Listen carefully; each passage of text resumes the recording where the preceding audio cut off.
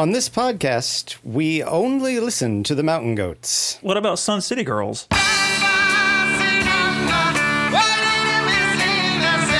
On this podcast, we only listen to the mountain goats and the Sun City Girls. Wait, what about Vandergraaf Generator?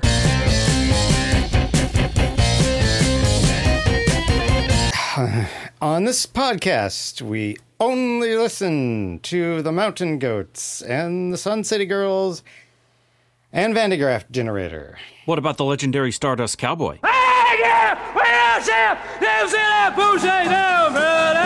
On this podcast, we only listen to the mountain goats and the Sun City Girls and Vandergraaf Generator.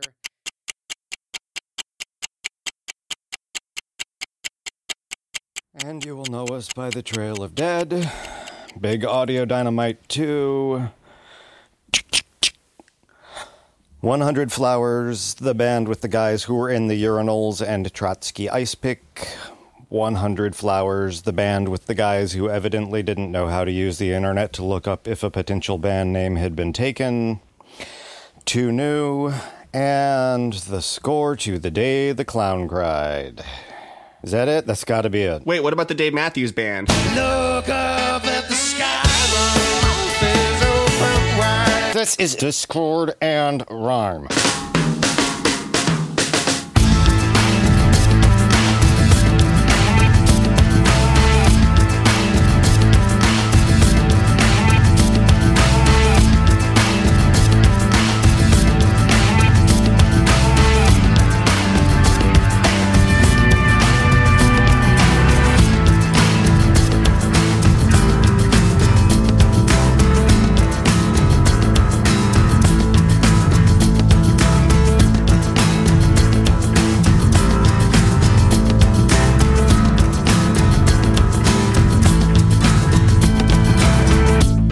Hey, music nerds, and welcome to Discord and Rhyme, a podcast where we discuss our favorite albums, song by song. You can find us on both Twitter and Instagram at DiscordPod, and our website, discordpod.com, has show notes and an ever-expanding archive of old episodes, tons and tons of old episodes. You can subscribe to us on Apple Podcasts, Stitcher, Spotify, and all the podcast places in podcast land. I'm Rich Bonnell. Dan Watkins. Chris Willie Williams. And we have a returning guest today. Brent Hurd.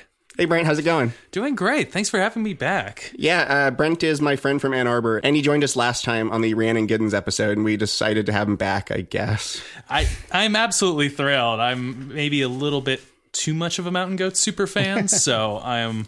Oh, you spoiled it. No, I'm just... Everyone who downloaded the episode saw the title. Anyway, so before we start, we have a new Patreon donor to thank, and that is Barry. Thanks much, Barry. And if other listeners would like to support the show and get some cool perks in the process, you can visit patreon.com/discordpod. So, Will is taking us on a road trip today. What have you got for us, Will?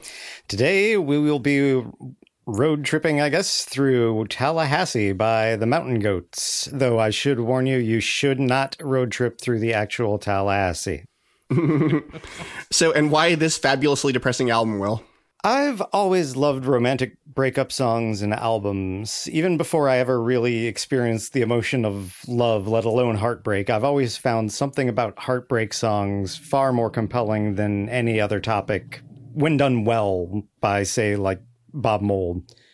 I guess it says something about how cynical and contrarian I've always been that I'm more attentive to anti-love songs than the scads of love songs that have been written in popular music. But this album, though, manages to turn the whole motif inside out. Tallahassee is about a man and a woman who know they probably should break up and who know they're compatible entirely for the wrong reasons to the degree that they are compatible, but who stubbornly, self-destructively refuse to call it quits. Mountain Goats frontman John Darnielle is the most humane lyricist I've ever heard, singing his songs about and through characters who may be awful people in any number of ways, but he always tries to understand them and why they do what they do rather than outright condemning or mocking them. And this album is a prime example of that. So, Will, tell us a little bit about you and the Mountain Goats. What brought you to their music? I was talking with some random chat room acquaintance on AOL, which is now the technological equivalent of using bloodletting to treat every ailment. So it must have been like 2003. And this person told me that I'd probably like the Mountain Goats because they sound kind of like Neutral Milk Hotel. And I know. I'm well aware of your feelings on the topic. But in fact, there is a bootleg live recording floating around out there of the Mountain Goats covering Neutral Milk Hotel's Two-Headed Boy. Two-headed boy, off running in glass. The sun it is past, now it's blacker than black. I can hear as you tap on your glass, and I am listening to hear where you are. I am listening to hear where you are. So I bought Tallahassee, which at the time was the Mountain Goats' most recent, and I absolutely loved it.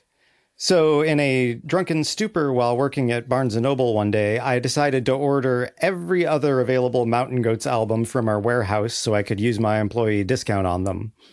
And a few days later, something like 10 Mountain Goats CDs showed up for me. None of those impressed me to the degree that Tallahassee did, but it would be very difficult to do that.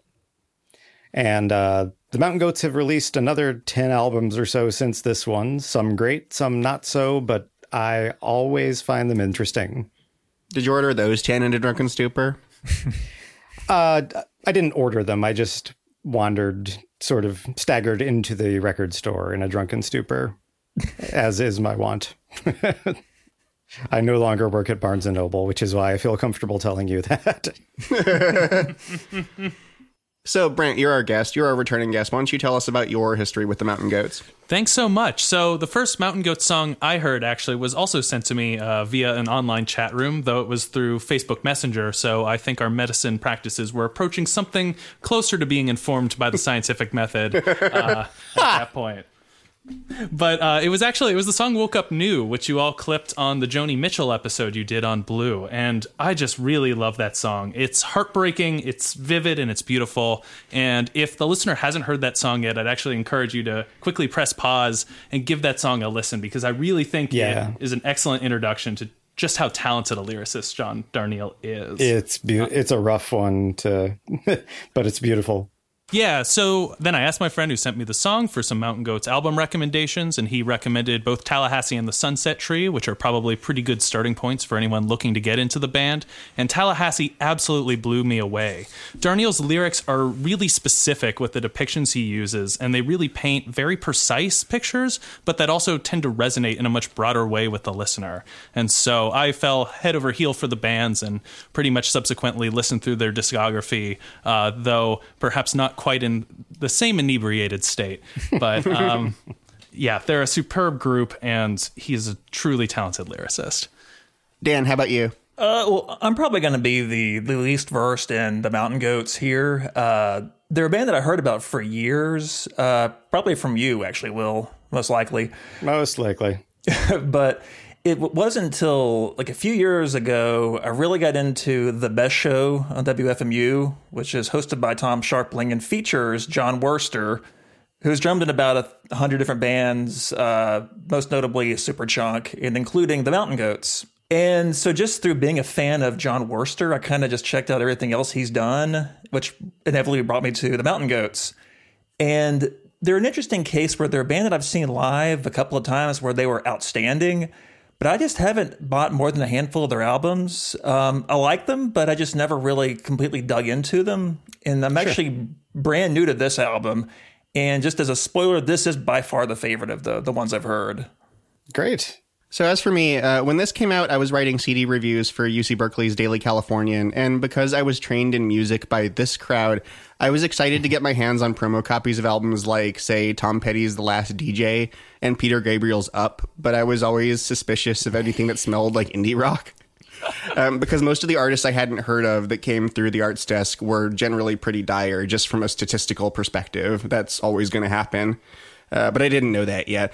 So when my friend David reviewed this and praised the hell out of it, I didn't give it much of a chance at all, in part because it had the Neutral Milk Hotel resemblance, and I'd already started building up my guards against them. But I won't be a brat about that in this episode. Don't you worry.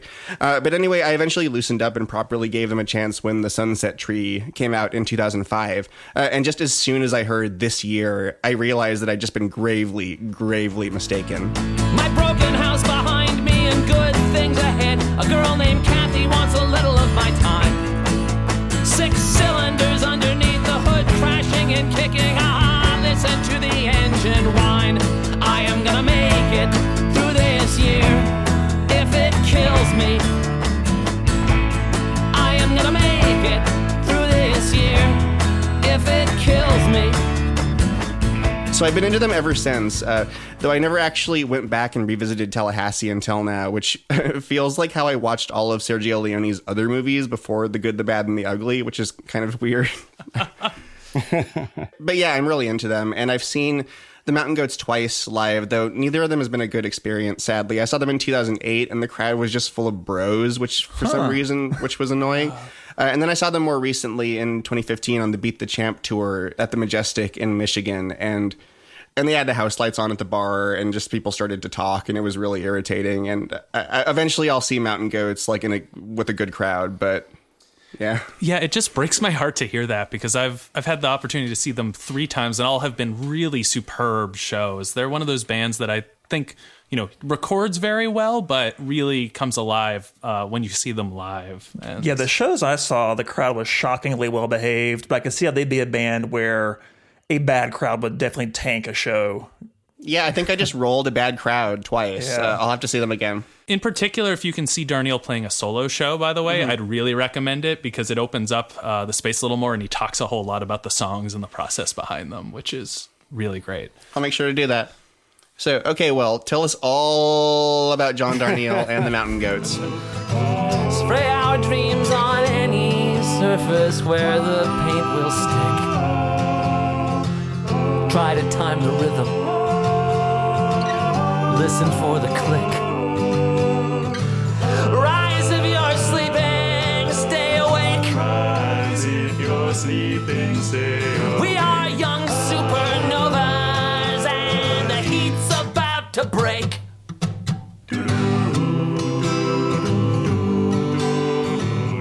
Oh, all about the Mountain Goats. A while back, I was trying to think of which artist has released their definitive masterpiece the furthest into their career, and the Mountain Goats are certainly in the running. Now, John Darnielle insists the Mountain Goats have always been a band, even though there are plenty of earlier recordings on which the band's ingredients list is limited to John Darnielle, and occasionally a woman identified only as Rachel.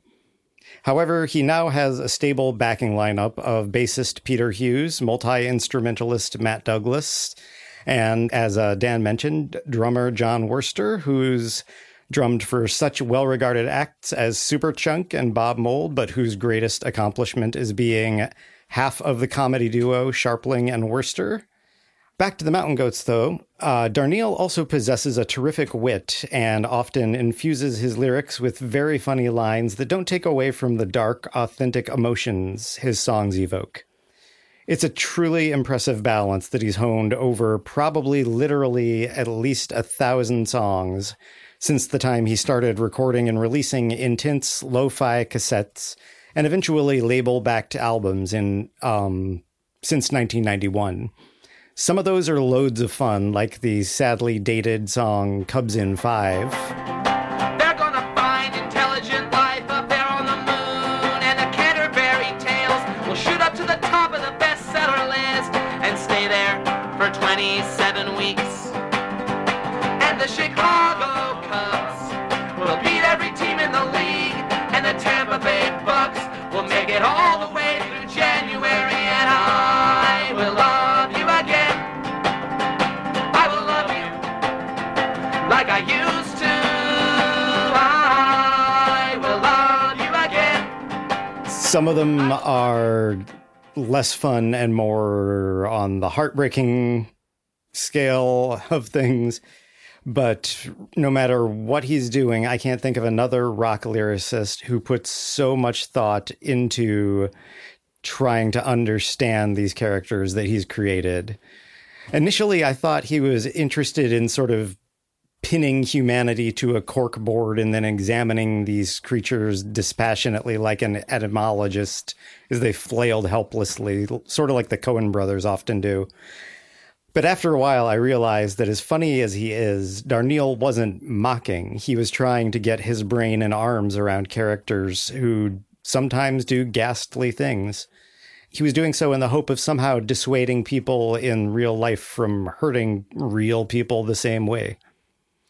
Darnielle had an absolutely horrifying childhood, and that's been documented on the Mountain Goats' fine album, The Sunset Tree, as well as his utterly harrowing appearance on Mark Maron's WTF podcast. So we needn't get into it here. This led him to a life of hard drugs and crime until finally some officer or judge evidently saw something in him, Jesse Pinkman style, and basically gave Darnielle the option of jail or education. Darnielle chose the non-jail path and became a psychiatric nurse. And that's when he began recording strikingly intense, furiously strummed songs with little more than an acoustic guitar and a cheapo Panasonic boombox. Though the sound quality may have rivaled that of a half-melted Edison wax cylinder, major indie labels began sniffing around the Mountain Goats, following the cult he was developing, with interestingly literate and endlessly discussable records like All Hail West Texas. Finally, the band signed with well-known British indie label 4AD, who gave them the resources to record a record at a proper studio. The band decided to swing for the fences, apparently, and chose Dave Friedman's Tarbox Studios, the place best known for constructing the Flaming Lips' impenetrable walls of sound on albums like Zyreka and The Soft Bulletin. Now, make no mistake, Tallahassee sounds nothing like those sensory overload indie milestones, but although I'm sure there were ample cries of sellout upon this album's release, it's great to finally be able to hear the subtleties of Darnielle's vocals when he chooses to include a dash of them, and for the listener to be able to listen to standouts like International Small Arms Traffic Blues without being distracted by the grinding of the Panasonic cassette recorder. Now, as for Tallahassee, it's a concept album / sort of epitaph for the alpha couple. Now, the alpha couple is a man and a woman who've been standing with their hands around each other's necks on the edge of a cliff for years now, each too stubborn and secretly terrified to give in and be the one to step off. Well, they each have one hand around the other's neck. Their other respective hands are around the neck of the cheapest bottles of gin they can find. Darnielle's been writing about them and their booze-sodden, overdue abortion of a relationship since the first Mountain Goats release with the 1992 song One Winter at Point Alpha Privative. I admittedly haven't studied the lyrics of the full Alpha Couple playlist, but my theory about the two is that they were Southern California high school sweeties who got together for no reason other than they were both pretty. A prom king and queen expected to be into one another or some such. They had nothing really in common, but that inertia, and perhaps the fundamentalist religion of their relatives, propelled them into marriage pretty quickly after graduation. And that was the point where they realized they neither knew nor especially liked one another. For one reason or another, neither of them will admit that they would both be better off dissolving this sulfuric acid ipecac smoothie of a relationship. So they've succumbed to a game of chicken in which they both devote their lives to drinking and making the other miserable, seemingly in the hopes of getting the other to call it quits, or at least kickstart some sort of Randy Quaid-esque folly ado. As far as I can tell, Darnielle has confirmed that the alpha couple has moved multiple times from their Southern California ground zero in an attempt to start over and make things work between them. But the backwoods, dilapidated part of Florida's capital city that they ultimately wind up in isn't the sort of place that invites fresh starts, unless you're looking to start a new round of antibiotics. The following comes from the liner notes of Tallahassee. Darnielle writes, "Some people might say that buying a house you've never actually seen close up is a bad idea, but what does anybody know about our needs anyhow? For us, it was perfect. The peeling paint, the old cellar, the garden in the back, the porch out front, the still air of the living room, the attic. Everywhere completely unfurnished and doomed to remain largely so, save for our own meager offerings. An old mattress, a couple of chairs, and some ashtrays. Maybe a table salvaged from some diner gone into bankruptcy. I don't remember. Neither do you. We drank store-brand gin with fresh lime juice out of plastic cups or straight from the bottle, and we spread ourselves out face up on the wooden floors. An aerial view of us might have suggested we'd been knocked down, but what we were doing was staking our claim, establishing our territories, making good. Not on the vows we'd made, but on the ones we'd really meant. You produced a wallet-sized transistor radio out of somewhere, and you found a sympathetic station. Somebody was playing Howlin' Wolf, Smokestack Lightnin'. Oh yes, I loved you once. Oh yes, you loved me more. We entered our new house like a virus entering its host. You following me following you, however you like." And I think that's a perfect introduction for this here album, Tallahassee. Well, that makes for a heartwarming start to the holiday season, don't you think? I would far rather listen to that paragraph over and over than any Christmas Carol, even once. I'm with you. So, all right, we're going to take a quick break, and then we're going to haul ass to Tallahassee. Woo!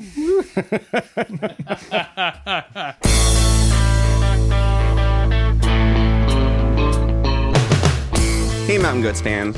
Or if you're not a Mountain Goats fan, you should be. If you're digging Discord and Rhyme and you want to help the show grow, there are a couple ways. The easiest and cheapest is to leave us a rating or review on Apple Podcasts, Stitcher, or any podcast service that has ratings. Or just spread the word in general on social media, to friends, during small talk with record store clerks, or on Reddit, which I'm terrified of because I'm old. If you'd like to support us with a monthly donation, we also have a Patreon at patreon.com/discordpod with some fun perks. And thanks to everyone who's signed up so far.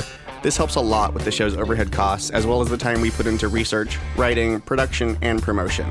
We really try to put an extra level of polish and effort into Discord and Rhyme to make it as good as it can be, and that helps a lot. Also, Amanda Rogers and I recently had the chance to talk about Discord and Rhyme and how it all came together on the show Your Podcast or Mine, which you can find on any podcast service. With that, back to the Mountain Goats. And we're back. It's time to roll down the road to Tallahassee. Appropriately enough, things start out with the title track. This is Tallahassee.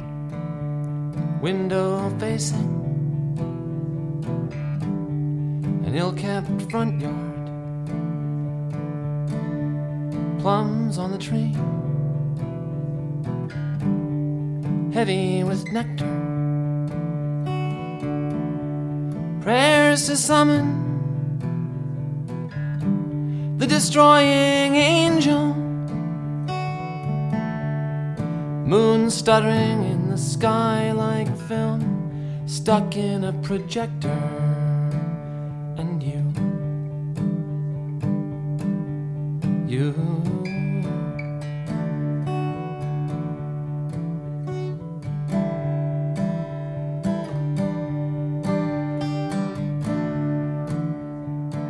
Now, just one quick note before I get things rolling. Darnielle almost always deliberately leaves the couple's genders unspecified during these songs, but I'm going to refer to the narrator probably with male pronouns as I talk, just because it's coming from John Darnielle's mouth.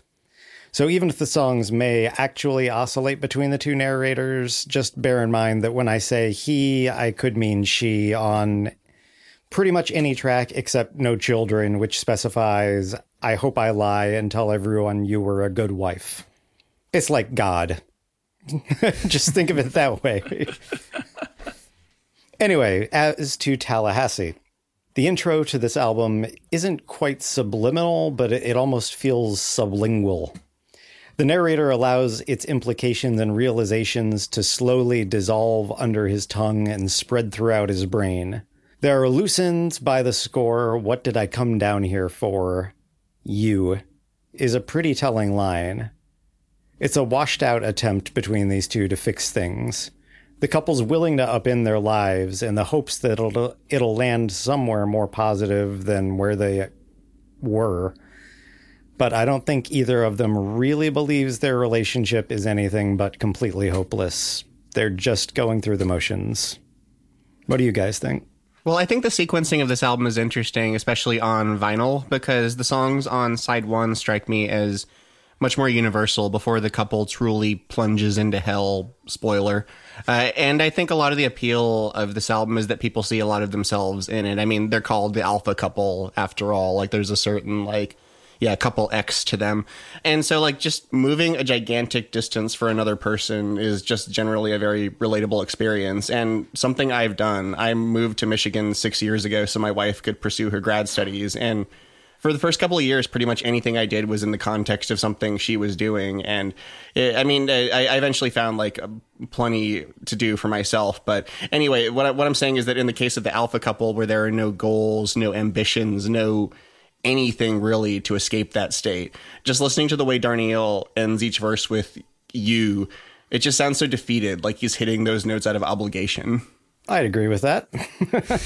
Yeah, this song does an excellent job of scene setting and really setting the atmosphere for the album, which, is always a good thing to do if you're going to do a concept album.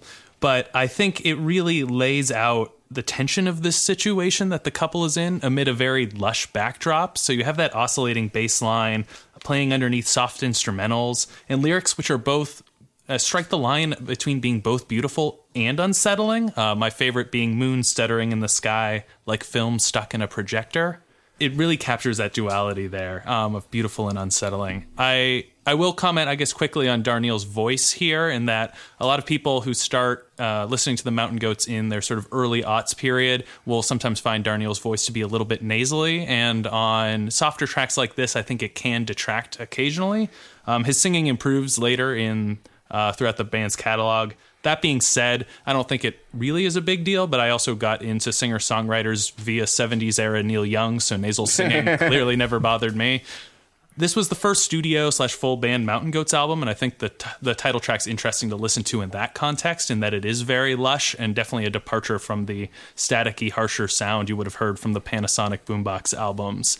And All Hail West Texas, the last of those albums, actually came out the same year as Tallahassee, just a few months prior, and so that would have been a really big sonic jump for someone following the career of the Mountain Goats. Mm-hmm. And I think we have a clip queued up from All Hail West Texas to sort of show what the difference would have been jumping ahead. And it's of the song The Mess Inside, which is not about the alpha couple, but also about a couple trying to move and relocate as an attempt to rekindle their relationship. So something similar. We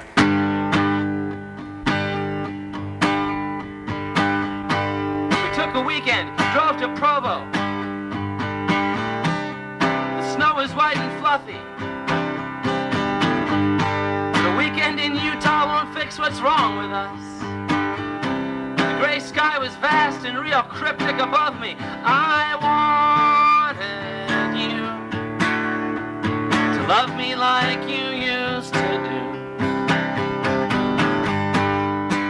Brent, you brought up the line "moon stuttering in the sky like film stuck in a projector." I like that line too, and it brings to mind to me that this album has kind of like a screenplay thing going on. It's a story about a couple, but it's not just a plot from point A to point B, but more like a series of vignettes and images that kind of come together to compose a larger theme, which is a big part of what I like about it. That's an awesome way to put it. Yeah, this album really cares about atmosphere, and I think it does an awesome job of painting this picture, this very, very bleak picture. Yeah, seriously. I'm just saying, I compare everything to a movie, and John Darnielle makes it very, very easy on this album. But anyway, what do you think, Dan? Going back to his voice, I actually really like his voice here. It's definitely limited, but I think he uses it really well, especially in the last verse where he really kind of starts to flesh out the melody a little more with the loose ends by the score bit. And also just with speaking of the concept albumness of this album, is this a song that's played live very often? I was curious. I'm not sure.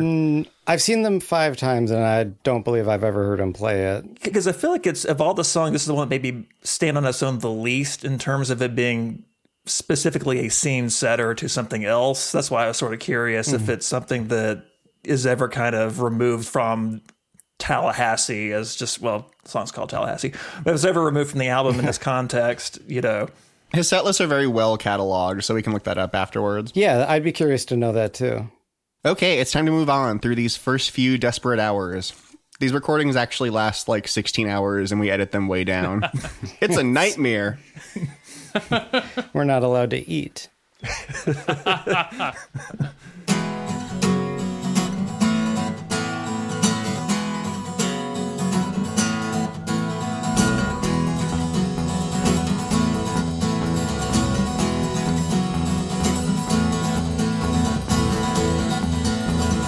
Bad luck comes in from Tampa.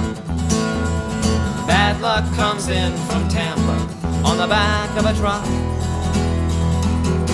doing 90 up the interstate. We have bad dreams the night he rolls in. We have bad dreams the night he rolls in, and we try to keep our spirits high, but they flag and they wane when the truck pulls up out front in the light spring rain, and they sigh like withering flowers. Let the good times roll on through these first few desperate hours. So whatever, even if the optimism of the title track, I don't entirely believe in, it's fatally run over by the moving truck in the driveway as soon as the movers show up to bring their stuff. It only took 2 hours for this little theater set to start collapsing and injuring people like Spider-Man Turn Off the Dark did. I love this song. It's been with less U2 involved, hopefully. I don't Although I agree with something Rich said earlier about how the album does stay on a pretty steady downward trajectory towards sending this couple into hell. I feel like this early on is the moment where all hope is extinguished, whatever may have been left. This is the abandoned hope sign. More or less, only it's got a Ryder truck logo on it instead. Yeah, I really love the sharp contrast between the deeper, slower sound of Tallahassee and this really quick acoustic guitar strumming that kicks off this song, almost as if it is like a bright yellow garish warning sign.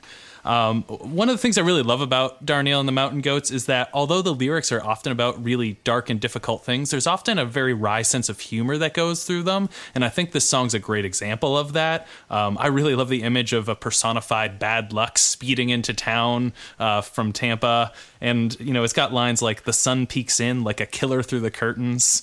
Yeah. Darker lyrics with bright, relatively quick music is a hallmark of this era of the Mountain Goats, and it works really effectively on songs like this. Well, I like it. This is the first example where he's really attacking the guitar, like he's really shredding. And I wanted to bring up his metal fandom. He loves metal. He even wrote the 33 1/3 book on Black Sabbath's Master of Reality. And you can just really hear it on songs like this. Mm-hmm. Dan, what about you?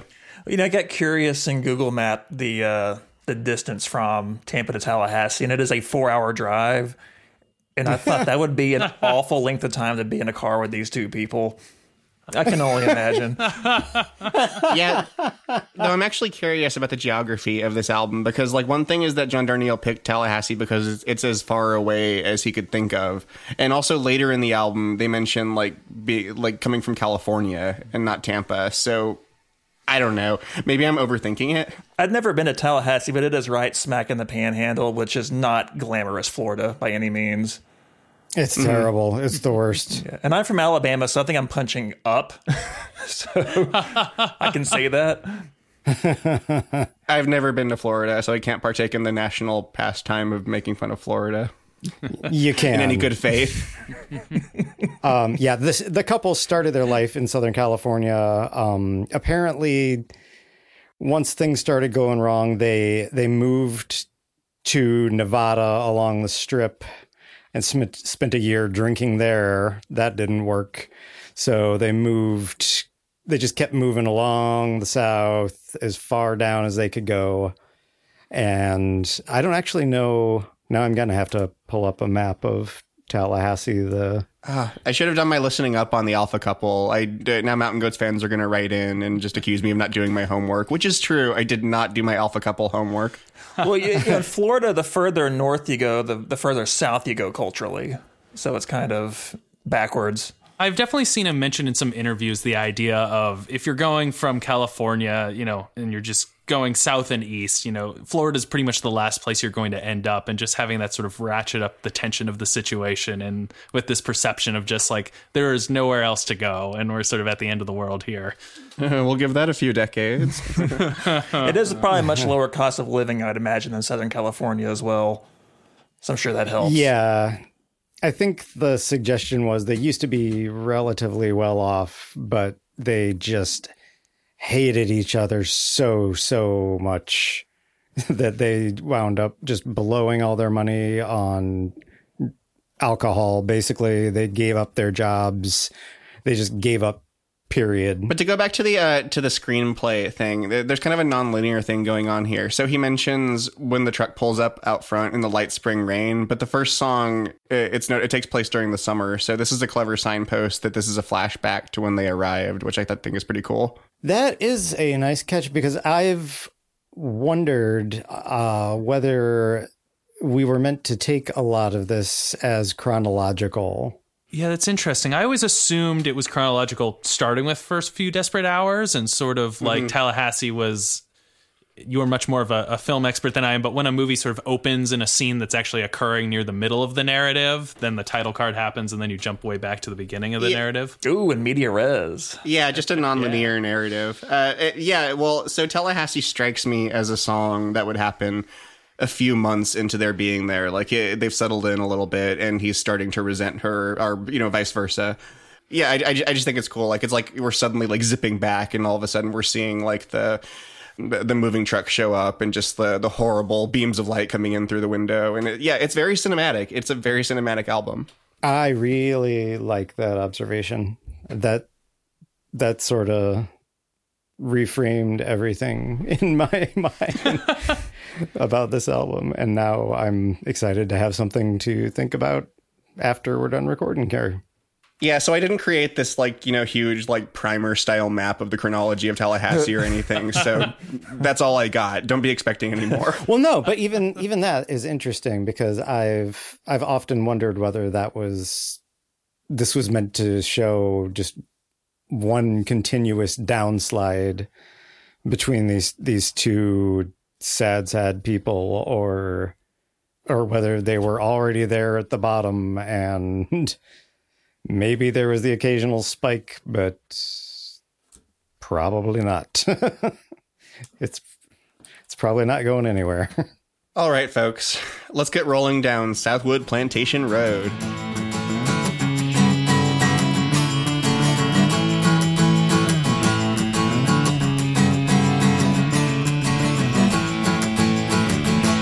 I've got you've got whatever's left of me to get. Our conversations are like minefields. No one's found a safe way through one yet. I spend a lot of money.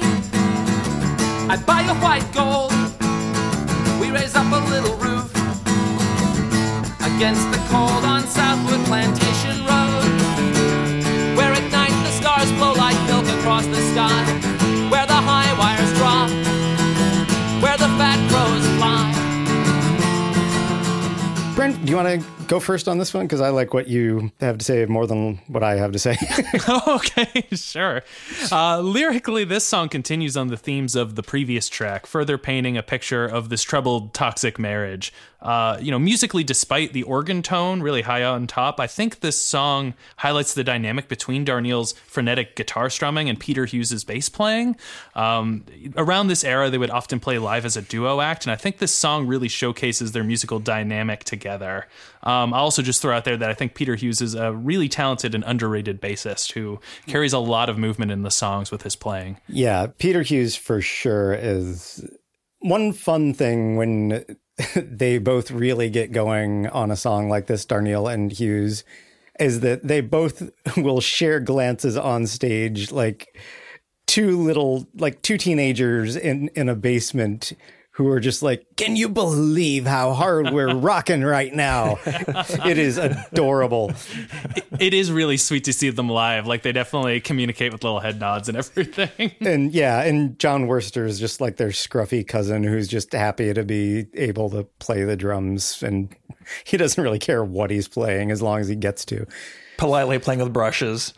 Yeah. In this song, that's Flaming Lips bassist Michael Ivins on the tambourine, just for some pointless trivia. Really stands out. Yeah, you can. It's that Michael Ivins personality. Touch only he has. He's carefully cultivated over the years. He's just such a drama queen up there with like Kanye. So yeah, I think that's probably among one of the catchiest songs on the album, obviously. But one theory my wife had, which I really liked, which goes with this song, they talk about putting on their Sunday best and mingling with unsuspecting Christian men. And Bev feels like just for something to do. They're both so bored. The woman will just go to church, even though she's not a believer. She's not interested in actually connecting with these people. She just likes to go out and kind of screw with them. Like, this is already the second Breaking Bad reference of the episode, and I know I've got to cut back, but like when Murray's character would go to open houses and just tell completely different, strange backstories for herself. It seems like they're so trapped in this town, this community of so few people, that sometimes they just have to screw with everyone else just because there's nothing else to do and they can't stand each other. I liked that idea. Well, I can see why this song appeals to you in particular, Will. That fuzz makes it sound kind of like an Elephant Six band, especially like Apples in Stereo or something. Yeah. Is what I'm thinking of. I also like the way that Darnielle first amps up the tempo on track 2 and then like hits you with a full band arrangement on track 3. Like it's once again, it's the stop making sense effect. Like I just thought of that too. Yeah. Yeah. Gradually building it up as it goes along. Yes. And if I may obnoxiously extend the film metaphor even further, this is sort of like the master shot of the street the alpha couple live on. And what we're hearing is like the theme music, like kind of like the Green Acres is the place to be. Except neither of them want to be there. They've each dragged each other to Southwood Plantation Road. It's the bleakest sitcom on TV. Yeah. I'm gonna be imagining every song from here on out being sung by Mr. Haney. Well, I don't know if either of you were going to refer to the Pitchfork review of this album by any chance. I read it, and it is maddening. Yeah. They gave it like a 6 point something. And one of the big gripes the reviewer had was, I don't know how much this album was hyped as being the first full band album for the Mountain Goats, but he took a great issue with the fact that I guess there's not just a muscular rhythm section on every song on here. Because I think one of the album's strengths is how subtly the additional instruments are incorporated in the songs in a very effective way. Yeah. And like, I guess I didn't realize I was an organ. I was trying to identify what that was, but this is one of those songs where that was a total assumption. It makes sense. Yeah. I guess it kind of has that distorted, it's not like a guitar, but yeah, I like kind of having these little gradual introductions of different instrumental touches throughout the album. And this is the first one to really kind of hear that. But yeah, this is a good one. Yeah, I feel like I must have not even made it to this song when I listened to the album initially, because I would have liked this song. No. I almost wonder how much of the press kit for this album was amping up that it was like the first full band Mountain Goats release, because a large number of the reviews, even outside of the Pitchfork one, focus, I think, a disproportionate amount of their, word count on how it's, the first Mountain Goats studio album, etc., and don't really talk a whole lot about the album's merits sort of on its own, which going back is pretty frustrating. And strange, because it's one continuous, or maybe not continuous, but one discrete story throughout that's pretty interesting and pretty, coming from some characters that can be pretty vile. You'd think that would be a font of questions for any interviewer. Yeah, I can't imagine listening to this album for the first time and having my major takeaway be, hey, there's 6 instruments on this song, rather than, this like detailed character study that's happening here. Well, doesn't it begin with something like, we now like meet for the Society of Concept Albums, blah, blah, blah, blah, blah. Yeah, he is going to weird thing about concept albums. I did not know 2002 was a big year for concept albums. I guess it was, according to this guy. I don't know. What? I didn't check his work. Are we done? Then come on down to track 4. Game shows touch our lives. No. Dug up a fifth of Hood River gin. That stuff tastes like medicine, but I'll take it. It'll do. On the couch in the living room all day long. Music on the television playing our song, and I'm in the mood for you.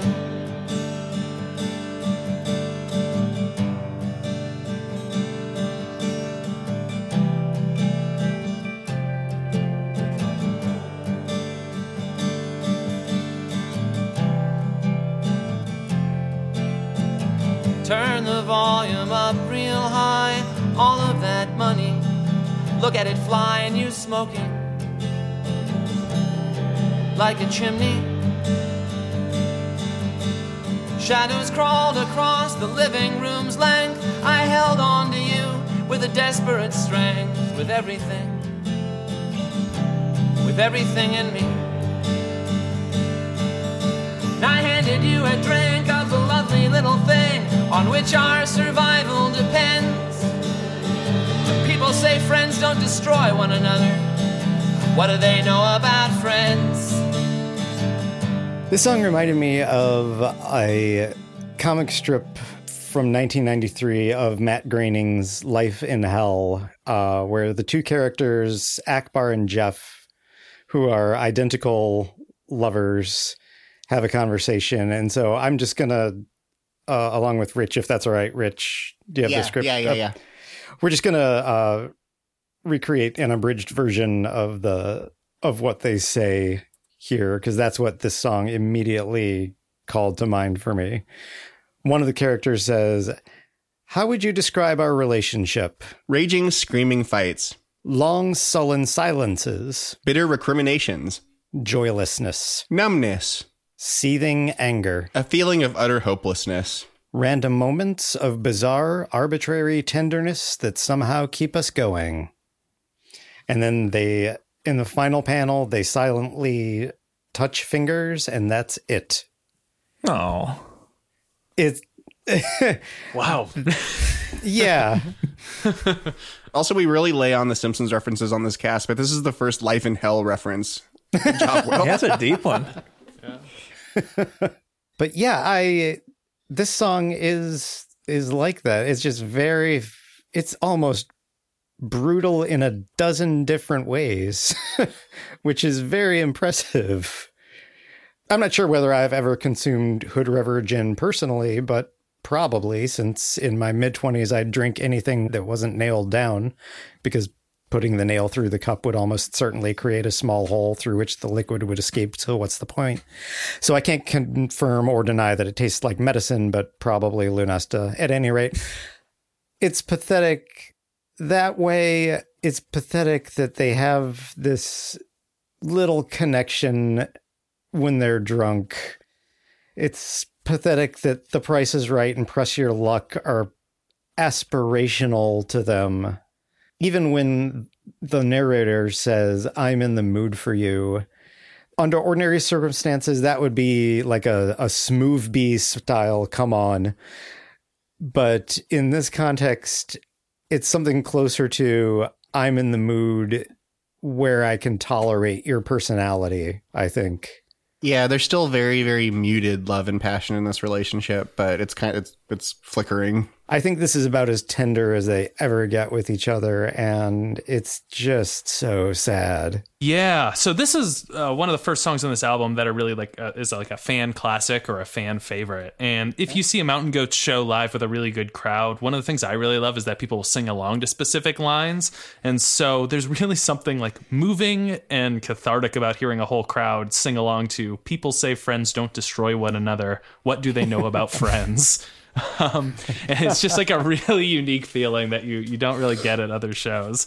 When I worked at Barnes & Noble, I worked with this 60-something-year-old woman who happened to be in the stockroom where I worked while I was listening to this album, and that line cracked her the hell up.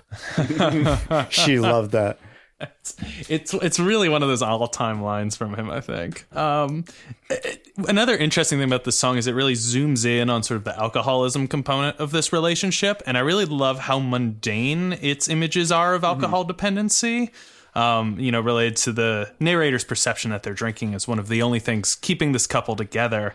But it connects these images of alcohol dependency and squalor with the escapism of the excesses of commercial capitalism through TV game shows. Yeah. And I just really love like our house sinking into disrepair. But look at this showroom filled with fabulous prizes. It's just so strikingly sad that that's the framing. Yeah. Well, I, for one, spent way too much of my 20s living out this song after work, except it was prestige television and Rob Roy's made out of $10 Trader Joe's scotch. But, it didn't last. We eventually grew up, and not just because Trader Joe's doesn't sell spirits in Michigan. But the point is that in America, getting wasted and passing out on the couch to TV is one of the cheapest forms of entertainment there is. And without like a purpose or quest to one's relationship, it's easy to get caught in that infinite loop. And by the way, this is the last time I'll compare my relationship to the alpha couple. I can just hear my wife's eyes widening. I think that's one of the things that makes this album so like resonant, though, is there's like enough in there that you can latch on to or that resonates with you. It is terrifying. Yeah, it does. Yeah, there's just enough that's relatable on the first half, I think, and then the second half comes around, and you're like, oh, whoa, don't want that. The old Hood River Gin, I thought of the Flaming Homer, actually. It makes it kind of charming. No, I think Brent had a good point where the mundaneness is what makes it so sad. I think that's what makes it so effective. But, what's interesting is the pairing of these lyrics with a really gorgeous melody. Like that little subtle electric guitar line is really, really pretty. But this might be one of my favorites. Yeah. I guess I don't know if I've ever heard this live or not. I wasn't familiar for this album to really know, but this is like a regular concert favorite. Is that right? It's a semi-regular concert one, so I don't know. Out of the 3 shows I've seen, they've only played it once, but I think it comes up fairly regularly, but not every show. All right, this title isn't ominous. Here's The House That Dripped Blood.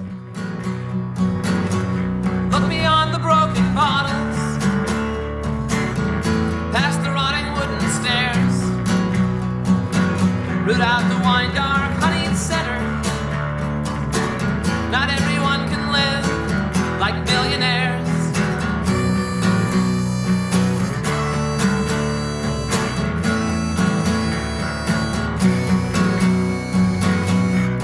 Look through the earthen walls,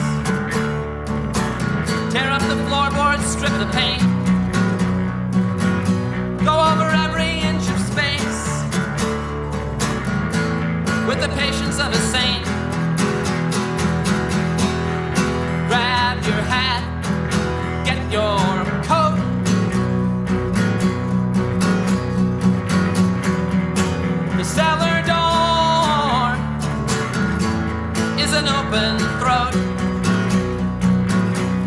is one I think it's a fantastic song, and I'm surprised you don't hear more discussion of it, because it feels like there's a lot there, and yet it's less specific than usual as far as what the point of the song is. There's certainly a lot of detail as far as the house's architecture and all the what the property brothers might have to say about it, but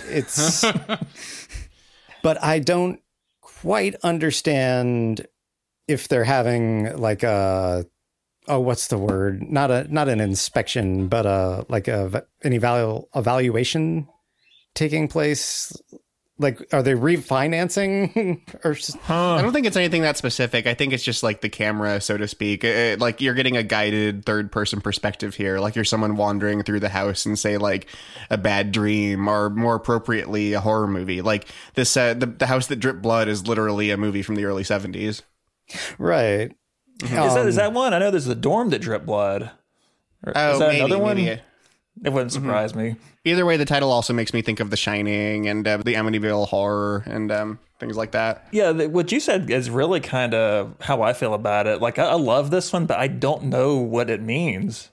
It sure sounds sinister and evil, though, which I like. Yeah, I think musically it's terrific. And it reminds me a lot of a really good Robert Pollard and Doug Gillard song called Do Something Real. They have kind of a similar riff, that kind of swaggering kind of way to them. But yeah, it's kind of cool just hearing this injection of darkness at this point in the album.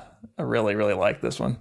Yeah, I'd say that's probably the main thing it does in the context of the album, is it really injects this sort of menacing feeling in there with that bass line, just the, blown out harmonica solo at the end. Yeah, it's great. Yes. Musically, it's great. It injects sort of a little bit of like fear and danger back into the portrait they're building. But otherwise, I agree with you. It's a house that certainly needs to go on Fixer Upper before House Hunters International, and it's not doing great. Yeah, and also this is one of the rare songs on the album that I would actually call somewhat Dylan-esque, and it's to John Darnielle's credit that he's a major singer-songwriter who doesn't really deploy that very often, because Dylan just hangs over everyone. All right, here's track 6, Idols of the King.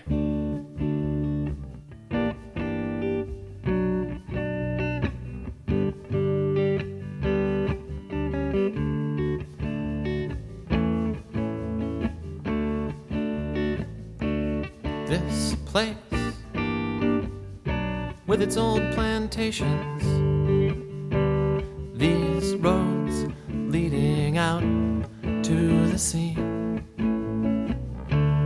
This day, full of promise and potential, more clay pigeons for you and me. All of them, all of them. All of them, all of them. All of them, all of them, all of them, all of them, all lined up. There's nothing in any way disagreeable about this song, but there's also not much to recommend it, in my opinion. I would say that, the only thing unique about it to me is it's sort of, I don't know, is it like a bossa nova rhythm? Yeah, that's the way I saw it. Yeah, light bossa nova stylings. Yeah, but graded on a curve against the rest of Tallahassee, this one's just kind of bland and there. It's the Jason Sudeikis of the album. Like, fine, but who needs it? Really? So I don't have much to say about this one. Yeah, I think it's the jazzy guitar chord that kind of just rubs me the wrong way a little bit. It's a little cloying. It is. I'm not of all the songs on here, this is the one that musically is just not very agreeable with me. Yeah, I don't have any real specific objections to the song, but this is definitely the one track I'm not sure the album actually needs. I do have to say, though, I do like the choice of having literal tolling bells in the background. Yeah. And Darnielle is probably the only indie singer-songwriter who would include a line like, "And I dreamed of vultures in the trees around our house, cicadas and locusts, and the shrieking of innumerable gibbons." Yeah, it's still... I mean, Gibbons, by the way, are a type of ape. I had to look that up. oh. Well, as long as it's expanded your vocabulary, we'll keep it. But Yeah. I actually really, really like this one. That's funny. you do? It's almost like it's like you're sitting, kind of like, sitting by the beach, except you're getting like stung by mosquitoes, presumably, or something. But I don't know. I like the lyrics here. Well, I like the lyrics on the entire album because it's the mountain goats. But right here, Right. I like the all of them lined up device that recurs because he's referring to a different thing in each verse. Like in the first one, it's clay pigeons. In the second one, it's the aforementioned vultures, cicadas, locusts, and gibbons. And in the third, it's bad ideas. And each time you get a little marimba, so it's like they're dancing in a line, like it's under the sea or something. Marimba is nice. I do like that. Yeah. But I mostly like this one as a change of pace. it is a change. It's a change of pace. I mean, like I said, it's fine. But after something as interesting as The House That Dripped Blood, and before something as interesting as No Children, which we're about to get to, it doesn't even seem to serve as a palate cleanser for me. It just seems like filler. Yeah, and for some reason, with me at least, pop flirtations with bossa nova, it edges on cheesy very easily. And this kind of does that. I have a very, very high bossa nova tolerance, I think. You're known for it. Yes, I'm known for my high bossa nova tolerance. Why? And I don't know what the title is going for here. It's from the Arthurian legend. I'm not sure what it's meant to symbolize. Just that this is like their drab Camelot or something. I don't know. We don't have to learn the meaning of everything. Yeah, I'm not up on Arthurian legends. Though it is interesting, you sort of mentioned the idea of a palate cleanser here, and I agree this one doesn't quite serve that focus, but I feel like there needs to be something between The House That Dripped Blood and No Children, because that would just be quite a nosedive. I would take Have to Explode, which is going to come up. It's track 11, and I would just scoot it up there and call it good. Just take one song off the album. Okay, we've foreshadowed it enough. Here's a depressing anthem for the aughts. This is No Children. All right.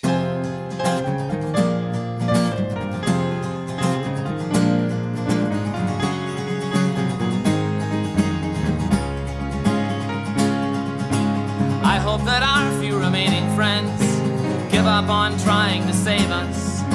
I hope we come up with a fail-safe plot to piss off the dumb few that forgave us. I hope the fences we mended fall down beneath their own weight, and I hope we hang on past the last exit. I hope it's already too late, and I hope the junkyard a few blocks from here someday burns down, and I hope the rising black smoke carries me far away, and I never come back to this town again.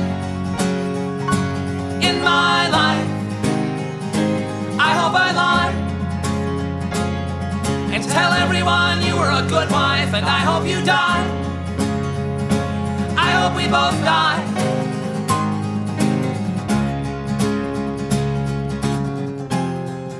Such a good song. I will. All right, then. I will try not to talk for like 15 minutes about this song, but it is so interesting. It's probably the Mountain Goats' best known song, and deservedly so. John Hodgman, for instance, has lamented, "I really wish some people would put No Children on karaoke machines all over the place." The comics curmudgeon used the song as part of a joke about the Lockhorns a few months back. The Lockhorns. Yeah, we'll put it in the show notes. It does make sense. At Mountain Goats concerts, you can buy turntable covers that are adorned with the red no symbol with a line striking through the word children. It's clearly touched a chord with a lot of people. Now, when my wife Bev and I saw the Mountain Goats live at the 40 Watt Club in Athens, Georgia, few years back, Darnielle told the story of this song's provenance.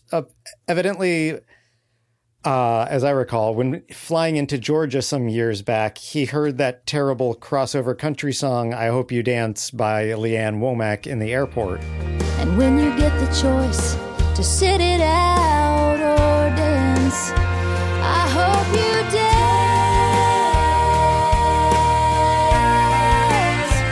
I hope you dance. The one that has the chorus that goes, when you get the choice to sit it out or dance, I hope you dance. Darnielle said that he wrote The Days In by the 40 Watt with it stuck in his head, only he eventually started changing the lyrics to, I hope you die. He then wrote No Children around that phrase after retiring to his Days In room that night. And Darnielle told this story from the stage, and Bev and I happened to be staying at that Days In that night for the show, and Bev freaked the fuck out. She was so happy. It was like, for Bev, staying at the place No Children was composed was like staying at the Chelsea Hotel. Or alternatively, when I made that comparison to to Bev's friend Peyton, he suggested it might be closer to staying at the Landmark Hotel in California where Janis Joplin OD'd. At any rate, the titles of Mountain Goat songs are often completely opaque, but I have a theory about this one. It opens with the song opens with the lines, I hope our few remaining friends give up on trying to save us. I hope we come up with a fail-safe plot to piss off the dumb few who forgave us. Now, I like to think one component of that plan is to tell people that they don't plan to have children. Because from my own experience, lots of people get inexplicably offended when you tell them you have no kids simply because you don't want kids. Thank goodness Bev and I are now visibly of an age where people have stopped telling us, oh, you'll change your mind. Obviously, children growing up in the alpha couple's house would turn out more messed up than kids raised in a Skinner box full of human bones and pornography. So No Children is definitely a practical consideration for these two. But I also like to think it's one more little consciously self-destructive twist of the switchblade that they've jabbed into their community. Well, the way he uses the title here, so this is a completely different sentiment, but it reminds me of the movie You Can Count on Me, because that movie's title is never spoken in the script, but it's just sort of inferred by context to be something the two main characters said to each other as kids. Right. So it hangs over the movie like the title does here. Like just every interaction that you see is kind of just like, and it's sort of the same effect here, except completely and utterly devastating and depressing. That's a great read on it. I saw when I was doing some research for this episode, and I believe it was on the Mountain Goats fandom wiki page where they tend to collect quotes that Darnielle has talked about the songs live. If I'm remembering correctly, I believe he said the title came from just trying to think of what is one thing that we absolutely know about this couple, and it's that they are not going to have kids. Yeah, it's like a PS. Yeah. I don't know that I can really add more than you guys have said, other than this is obviously maybe that's not my favorite, but it's up there. And I have also stayed at that Days In Athens, Georgia. It is lovely. Yeah. How's the complimentary breakfast? I don't know that I had breakfast, actually. Oh, well. I'm sure it's fine. Yes. Yeah. Did you cut yourself shaving? I will say that it's easy to overlook with the lyrics and the jaunty piano line. There's some really neat kind of nimble bass playing going on, too. That's easy to overlook. Yeah, well, the way the song is in like this swinging 6/8, it like practically begs you to pull out your lighter. And people do. Like, this is one of those songs. This is one of his anthems. Yeah, we've somehow skipped the fact that the chorus is, I hope you die, I hope we both die. And it is the one you'll wait for at the concerts where everybody screams along. It's absurd and it's wonderful and communal. Mm-hmm. I love everything about this song. Yeah, those moments at a concert are like transcendent in hilarious, but also like really dark and emotionally meaningful ways. Yeah. I really, really love this song. And one of the things that makes Darnielle's songwriting stand out, I think, is that he has some songs, and No Children is one of those, that really aren't afraid to go down into the dark, raw crevices, and really deal with the really dark emotions that are down there and lay them out very plainly. And so you can both see the emotionality of it, but also the humor of trying to just sort of state some of the things that are down there. And this song's a really great example of that, I think. I agree. And going to this song's use in like movies and TV, the song was used in the FX series You're the Worst, which is basically No Children LA Millennial Edition. It's like watching No Children play out in real time. It's hard to watch. Watch it today. So that's the end of side 1 if you're an LP type, and side 2 starts off with a bang. This is See America Right. I was driving up from Tampa when the radiator burst. I was 3 sheets to the wind, a civilian saw me first. And then there was the cop, and then the children standing on the corner. Your love is like a cyclone in a swamp, and the weather's getting warmer. I was getting out of jail, heading to the Greyhound. You said you'd hop on one yourself and meet me on the way down. I was shaking way too hard to think, dead on my feet, about to drop. When I got the case of vodka from the car and walked the 2 miles to the bus stop.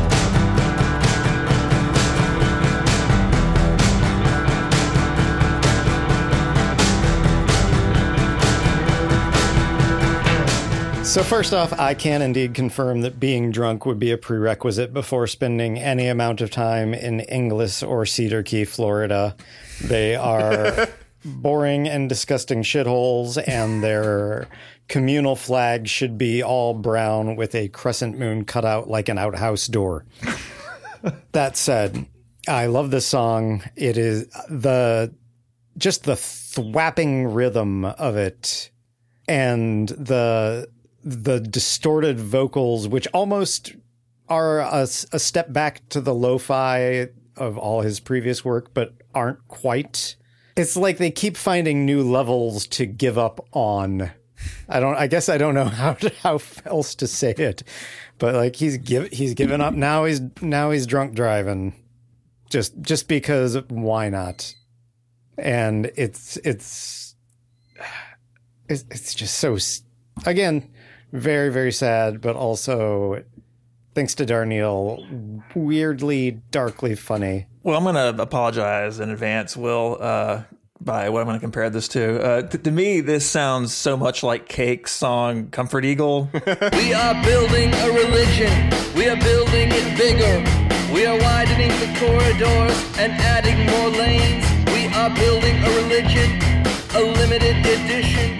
And I actually like Cake, so I'm not, that's not a diss at all, but it I've really, never heard that. It took me a while to pick up on that. I saw another reviewer compare it as well, but I really like this. Is Will a noted Cake hater? Oh, I don't know. They're not a cool band for most people. I found that I kind of really few Cake fans.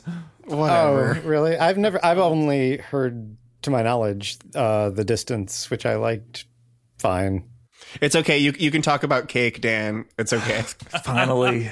Well, I'm glad I set aside 15 minutes in this point in the episode. No, but I like having this kind of gritty texture. It's kind of a new sound for the album. Yeah, I like it. It really has that just kind of nasty dirt road feel to it. Yeah. And that just sort of I like these aggressive songs on here too. They're fun. Mm-hmm. Yeah, I like, in addition to its sound, I really like how this song connects the couple's relationship to the formidable and ever humid Florida weather. It's got lines that your love is like a cyclone in a swamp and the weather's getting warmer. Wetlands brand.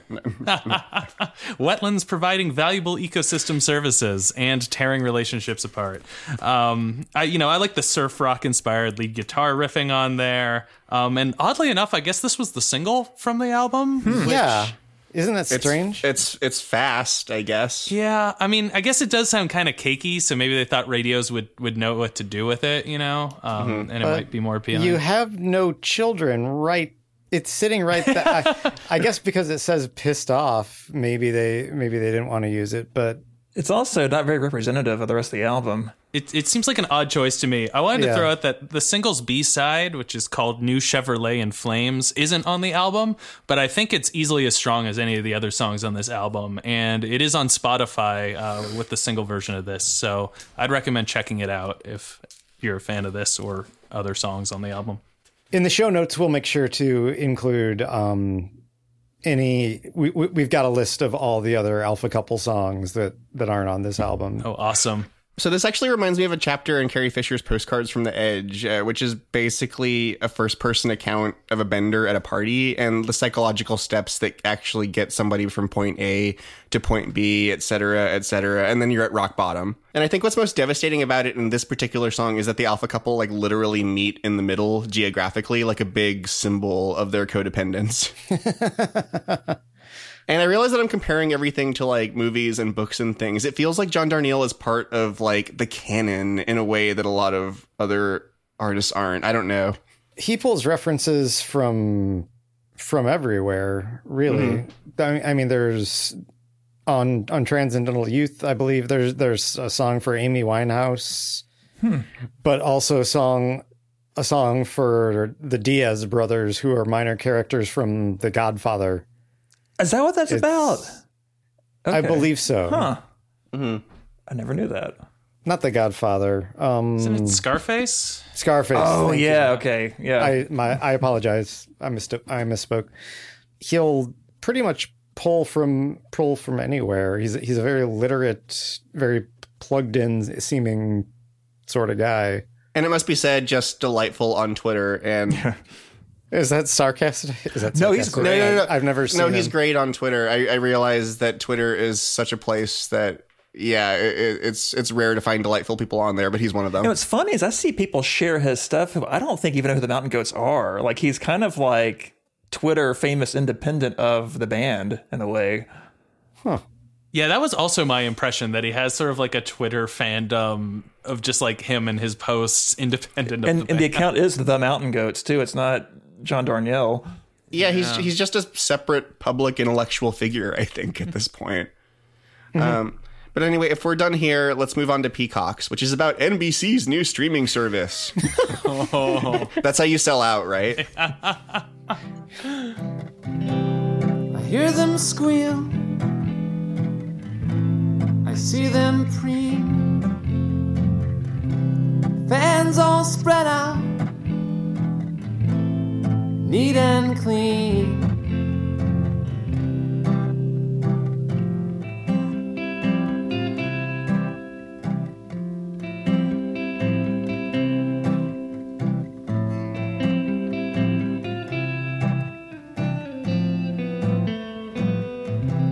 Grab hold of the morning,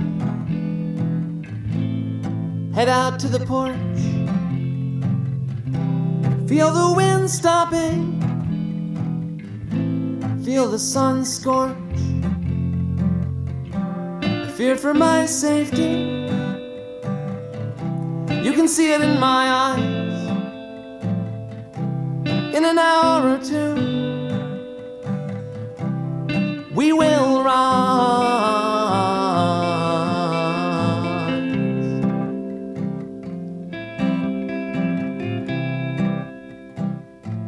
See, this one's a very pretty song, and I don't know what else to say about it musically except that it's nice. But it recently occurred to me that peacocks are Darnielle is himself. He's a vegetarian. He's an animal lover like me.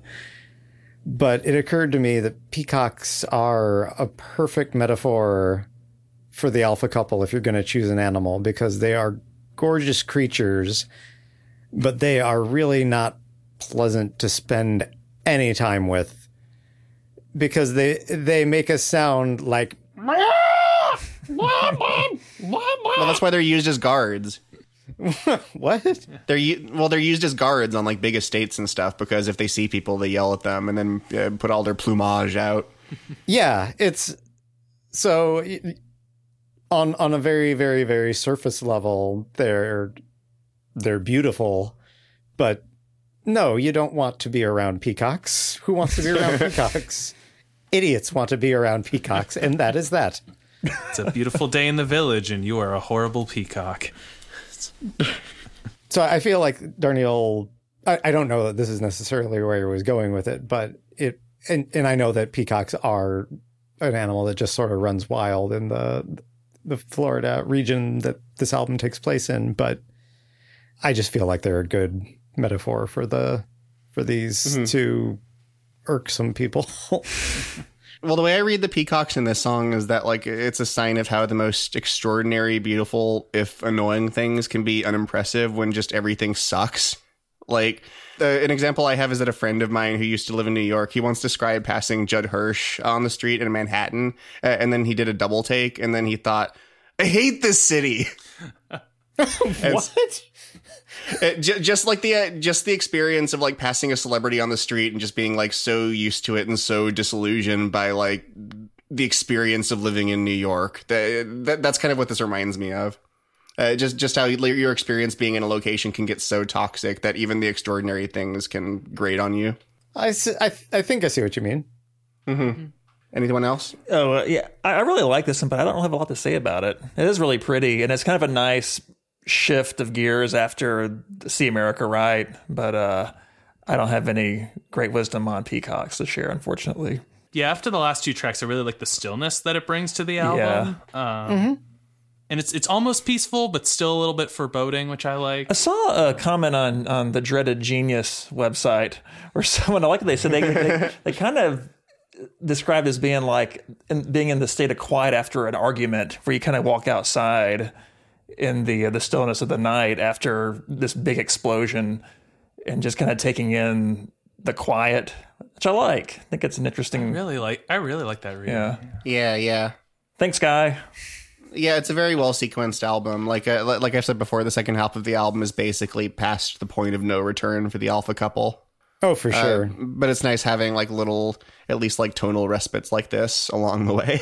Sure. If you go along with the conceit that there ever was a point of return for them where they could successfully get back to being functioning humans before this album begins, Side B is definitely well past that point.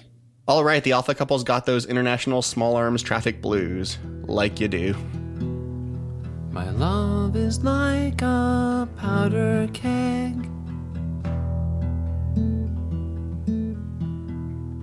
My love is like a powder keg in the corner of an empty warehouse, somewhere just outside of town, about to burn down.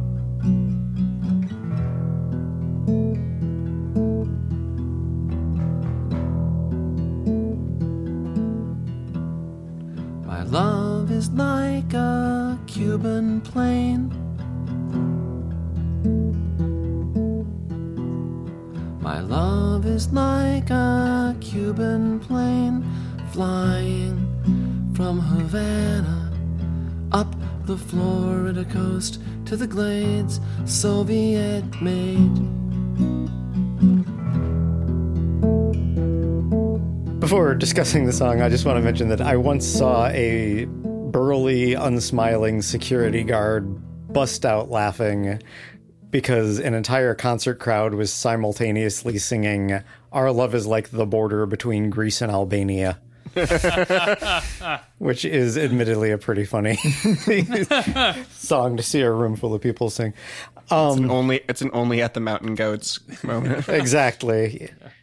I really like this song, and I think this song is a terrific example of why it was a smart move for Darnielle to make the leap from the tiny labels that he was releasing things on to the larger indies like 4AD, and now he's on Merge.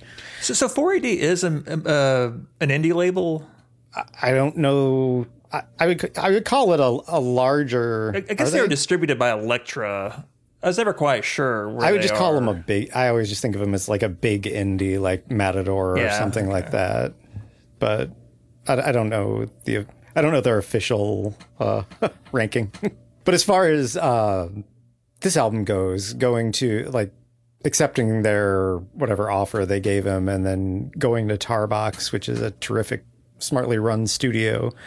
If you listen to Peter Hughes' bass in this song, you can hear like every vibration of every string. It's just so well recorded. And to me, that serves this song so well. I don't know what else to say about it. You know, and the song's content I'm sure you guys will get into. I just wanted to point out that man, this is a beautiful little bit of music. If for people who don't need their music to be super convoluted and overwritten, John. So this is one of those songs that really pushes just how specific Darnielle can be with his lyrics. And I love this song, but it also does kind of tip over into the ridiculous. Though I do think the song is intended to be funny in parts. And so, you know, you have lines like "Our love is like the border between Greece and Albania," which steal the show. But you also then, you know, not much longer later have lines like "There is a shortage in the blood supply, but there is no shortage of blood," which really, for me, just snaps the song back down from being purely amusing and also reminds you of the darkness residing just below that humor. And I really like that dynamic. It's also probably worth noting that the last two lines of this song are a reference to "The Best of My Love" by The Emotions, which has a very different vibe than this album.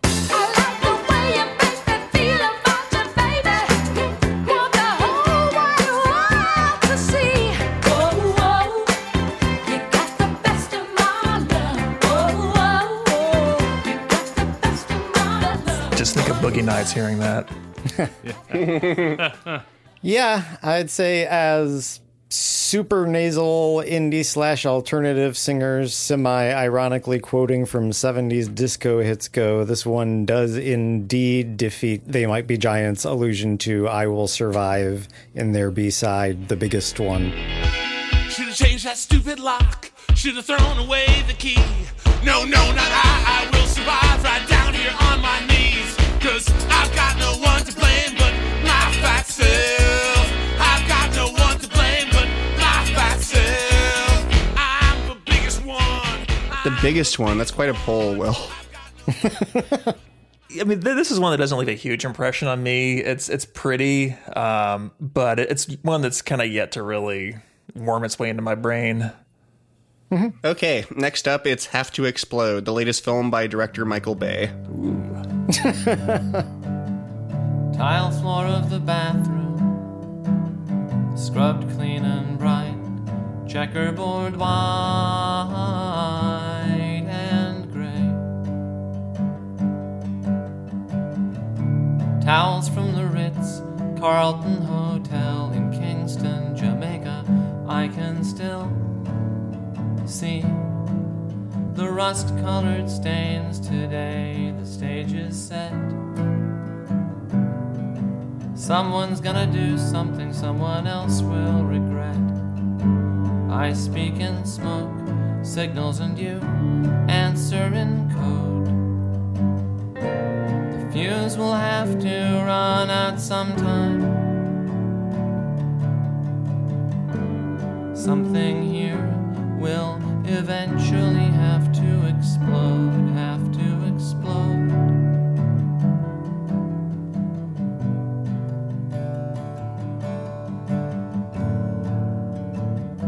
This is another beautiful and new to the band, newly subtle song that is a very spiteful discussion of the two of these characters essentially waiting for the other one to blink, no matter how much of a knowingly stupid toll these little Pyrrhic victories exact upon them both.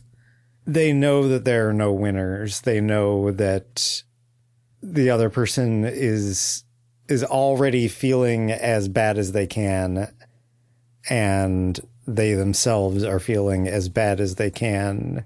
And I don't know. For indie rock fans, I feel like this is the sort of album that is just a treasure, in that it makes you feel these things and feel empathy for these people who I'm sure are horrible to deal with on a day-to-day basis. Like if you serve them in a coffee shop or something, they seem like big pains in the ass. But at the same time, you understand them, you get inside them, and I don't know of any other songwriter who can do so with such. I feel like I'm overusing the word humanity, but that's what I turn to John Darnielle for, and that's what I think he accomplishes well in this song and on this album. Well, earlier during See America Right, Brent mentioned the weather aspect of like the setting of this album, and it comes up again here. Like, so I lived the first 30 years of my life in California, where it can get pretty hot, but there's no humidity. And I didn't realize until I moved to Michigan how much humidity acts as like an everything sucks multiplier. Yes.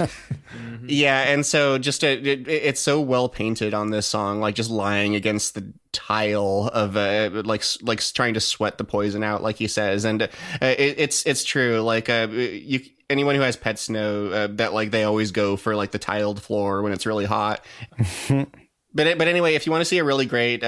You know what? I was going to make another movie comparison, but I'm not going to. Somebody else talk. No, speaking of like the weather, that struck me too, because I live in the southeastern United States, where I have dealt with trying to sleep at night when it is extremely hot and humid, and it is very unpleasant. It makes you wonder if, I don't know what point of dilapidation they are in the house, where if they even have electricity at this point, or air conditioning. Right. I doubt they have air conditioning. I bet it's just a fan blowing at them, if anything. Oh, that'd be awful in Tallahassee. Yeah, you picture like the one, the ceiling fan that just pushing hot air around. Yeah, like they have in old courtroom movies. This is a song that kind of snuck up on me. I didn't really notice it the first few listens, but my God, it's might be one of my favorites. It's just so evocative, and just the emotional exhaustion that he puts across in this song really hits me. Mm-hmm. But yeah, I love this one. Well, and just the title, Have to Explode, and just how like calmly sung it is, and just imagining like lying against the tile, and just like kind of in the back of your mind, you're just thinking about like how pissed off you are, but you don't have the energy for it right now. What an amazing lyric on this song. Yeah, Darnielle's vocals are particularly delicate on this song all around, but his delivery of the line, "Name one thing about us two anyone could love," absolutely guts me. Yeah. Yeah. This is such a good track. Yeah. It is. And one last thing to note I think is worth mentioning is the piano on this song is barely noticeable. It's performed by Franklin Bruno, who has been a longtime cohort of Darnielle. He's Bruno plays in his own band called Nothing Painted Blue, who are pretty much just generic as generic can be. And he's also in a band with Darnielle called the Extra Glens, or the Extra Lens, depending on which name they choose to release albums under. But on this song in particular, if you listen for the piano, you will never then unhear it. It's hard to hear at first, but it's so, again, subtle, but vital. Yeah, it's great. Like, it's one of those little touches that I think, again, like getting back to where's the full band? I think those little touches are what really elevates this album and makes it kind of have the effect that it does. Yeah. I think he wasn't really so much going for like the benefit of like a full band sound on this album anyway, as opposed to like being able to work in a studio, which is just a whole new a whole new level from like singing into a compressor in your boombox. Well, being able to just Exactly. to be able to fine tune those elements and have more control. Okay, if we're done here, let's give the next song the old college try. Do we have to eat a lot of live goldfish and then stuff of salt all into a phone booth? If you mean goldfish crackers, then yeah, that describes my college experience. From the housetops to the gutters, from the ocean to the shore, the warning signs have all been bright and garish, far too great in number to ignore. From the cities to the swamplands, from the highways to the hills, our love has never had a leg to stand on. From the aspirins to the crosstops to the Ellavilles, but I will walk down to the end with you, if you will come all the way down with me. It took me a long time to get this song because it is kind of the fourth kind of quieter song in a row. And I am used to a John Darnielle who will strum at his guitar in the most frenzied fashion, like not pick at it, not do arpeggios, just strum and sort of bellow And make awesome facial expressions. Yeah. And it turns out here he's trying something a little quieter, and that it takes a little longer to appreciate, but once you do, it's very much worth it. And this song really shows how these two are ramping up for something ugly. The music itself is beautiful. The Leslie organ is amazing. When he says you can feel it in the rotten air tonight, something's coming that's even worse than what they've got now. And like I said, I don't know how they keep finding lower levels to smash through. Well, I can feel it in the rotten air tonight. That strikes me as like potentially a reference to Phil Collins' In the Air Tonight, which itself is about a divorce. Those early 80s Phil Collins albums were, I don't know, it strikes me as another potential sly reference on John Darnielle's part. Well, it certainly could be, as we've seen with the reference to the Emotion song. I didn't know that, and I didn't make the connection, but Did John Darnielle also witness a guy drowning and not help him? Damn. Well, so this song is kind of like a more resigned No Children, like because the organ even makes it feel like kind of like funereal, like the two of them are marching to the grave together hand in hand. And then you got like that nice electric piano. That's what it is, right? That's what it sounds like to me. So. Yeah, it gives it some warmth, which you need that at a funeral, I think. I'm not sure Tallahassee needs more warmth, but I agree with you that it's a really lovely tone to add to this song.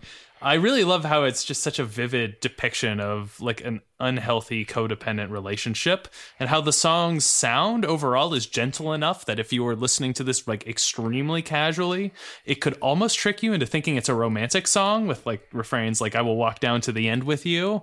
This is probably, though, actually one of my favorite tracks on the album. And if you need an extra endorsement why, I started talking with a guy at the second Mountain Goats show I ever went to, and he had actually only ever heard this specific song, and then saw that the Mountain Goats were in town and decided to buy tickets, having heard none of their other catalog. So if that doesn't speak to the power of the song, I'm not sure what really will. I think I'm kind of where Will was at the beginning with this song, because this song hasn't really grabbed me yet. And I think maybe at this point in the album, I'm kind of losing focus on the lyrics a little bit. So I guess I haven't been as observant of the lyrics in this song, and that's part of the problem, because I think maybe the instrumental flourishes here are kind of distracting me a bit with the organ and the electric piano. But it's understandable. It is, it's like I said, Tallahassee it's a very different tone for John Darnielle, and it's successful at everything he's trying to do. But it does, I feel like it requires you to meet him halfway at certain points. Wasn't their last album all electric piano? They've done one since then, but Goths, that album, which is all about like the 70s goth scene, there's not a single guitar on there. I think it was all a Fender Rhodes. I think I saw them on that tour, and they did a lot of electric piano. Yeah, I think they were using a Fender Rhodes for that whole album. Okay, it's time for the penultimate track, Lucky 13, so to speak. This is Oceanographer's Choice. Well, guy in a skeleton costume comes up to the guy in the Superman suit, runs through him with a broadsword. I flip the television off,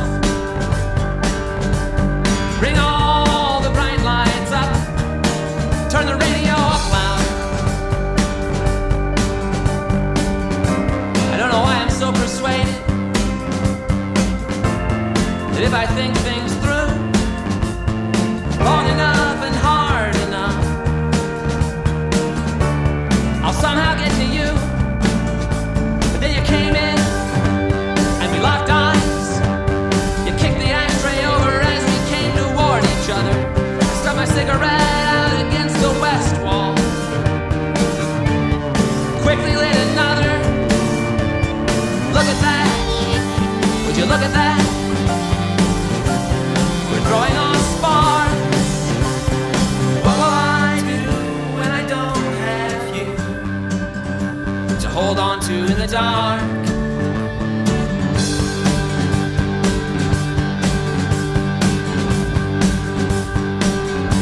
So that is one of only 3 songs on Tallahassee to use any drums, not counting the sort of distant cymbal swells on game shows Touch Our Lives.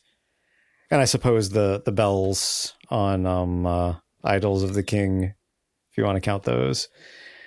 Regardless, it's a very welcome, hugely propelled song that is this long building, long simmering climax between these two. And while there is a lot of violent imagery on the song, I don't think it's meant to be taken literally, that the two are beating each other up and smashing the house to flinders. I think of it as a hate sex song. That's what it sounds like to me. Like it's about terrifying hate sex. That's kind of where I was headed myself. They sort of vacillating between knuckle dusters and French ticklers. Mm-hmm. But there's a sense in which it reminds me of the song "The Past is a Grotesque Animal" of Montreal, in which Kevin Barnes essentially vomits up everything horrible about his real life, personal relationship problems and confusion. Do I have to scream in your face? I've been dodging lamps and vegetables. Throw it all in my face. I don't care.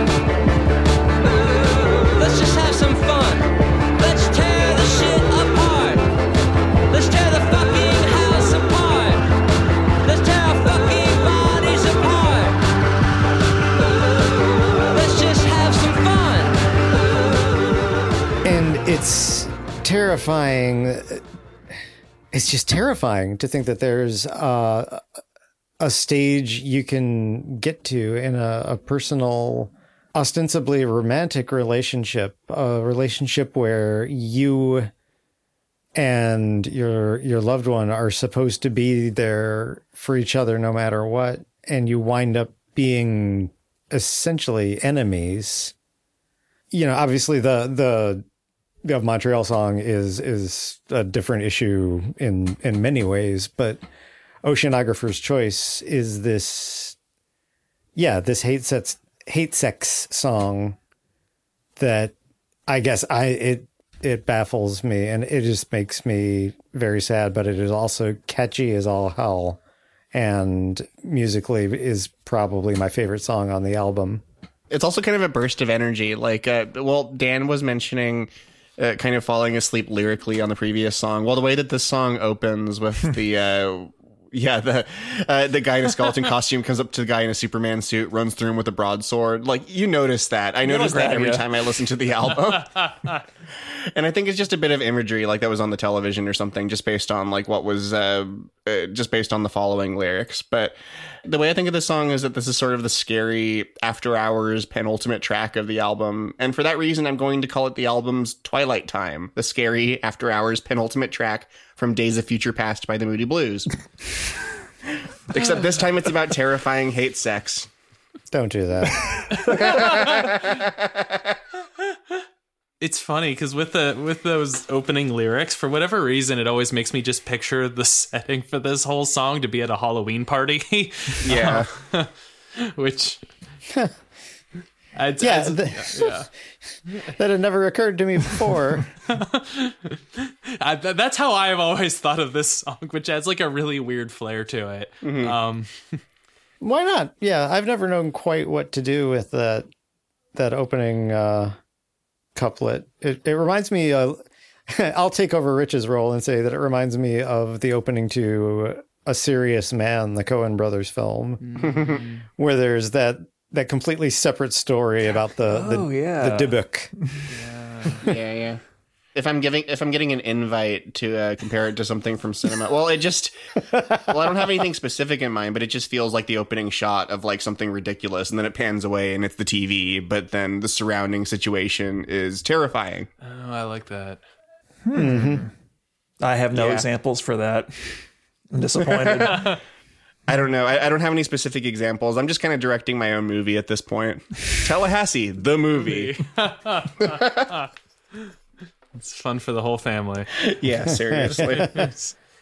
I really love the dark electronic sounds that sort of drag out there in the outro of this song. It makes a really nice atmosphere. I do want to add, though, that actually there's a really good reworked version of the song that they played on their 2016 tour, where Matt Douglas plays a saxophone solo outro, which is really great and enjoyable in an entirely different way. When I finally get what I deserve.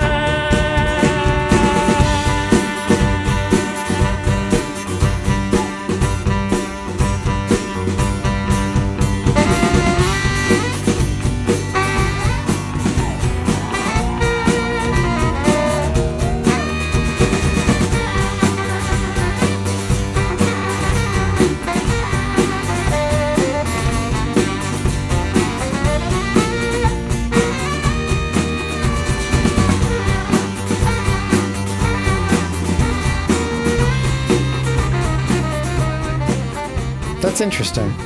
Okay, final track. John Darnielle brings things crashing to a close with Alpha Rat's Nest.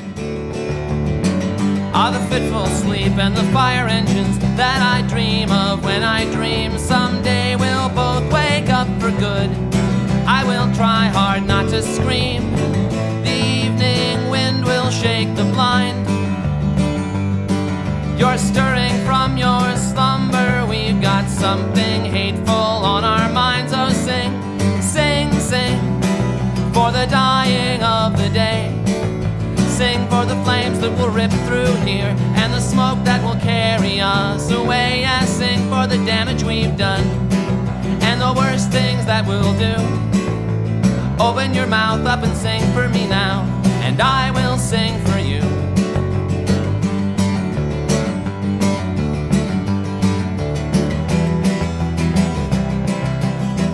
It just feels right to me that this follows Oceanographer's Choice, and it sort of wraps things up with a ragged bow, saying, sing for the damage we've done and the worst things that we'll do. Open your mouth up and sing for me now, and I will sing for you.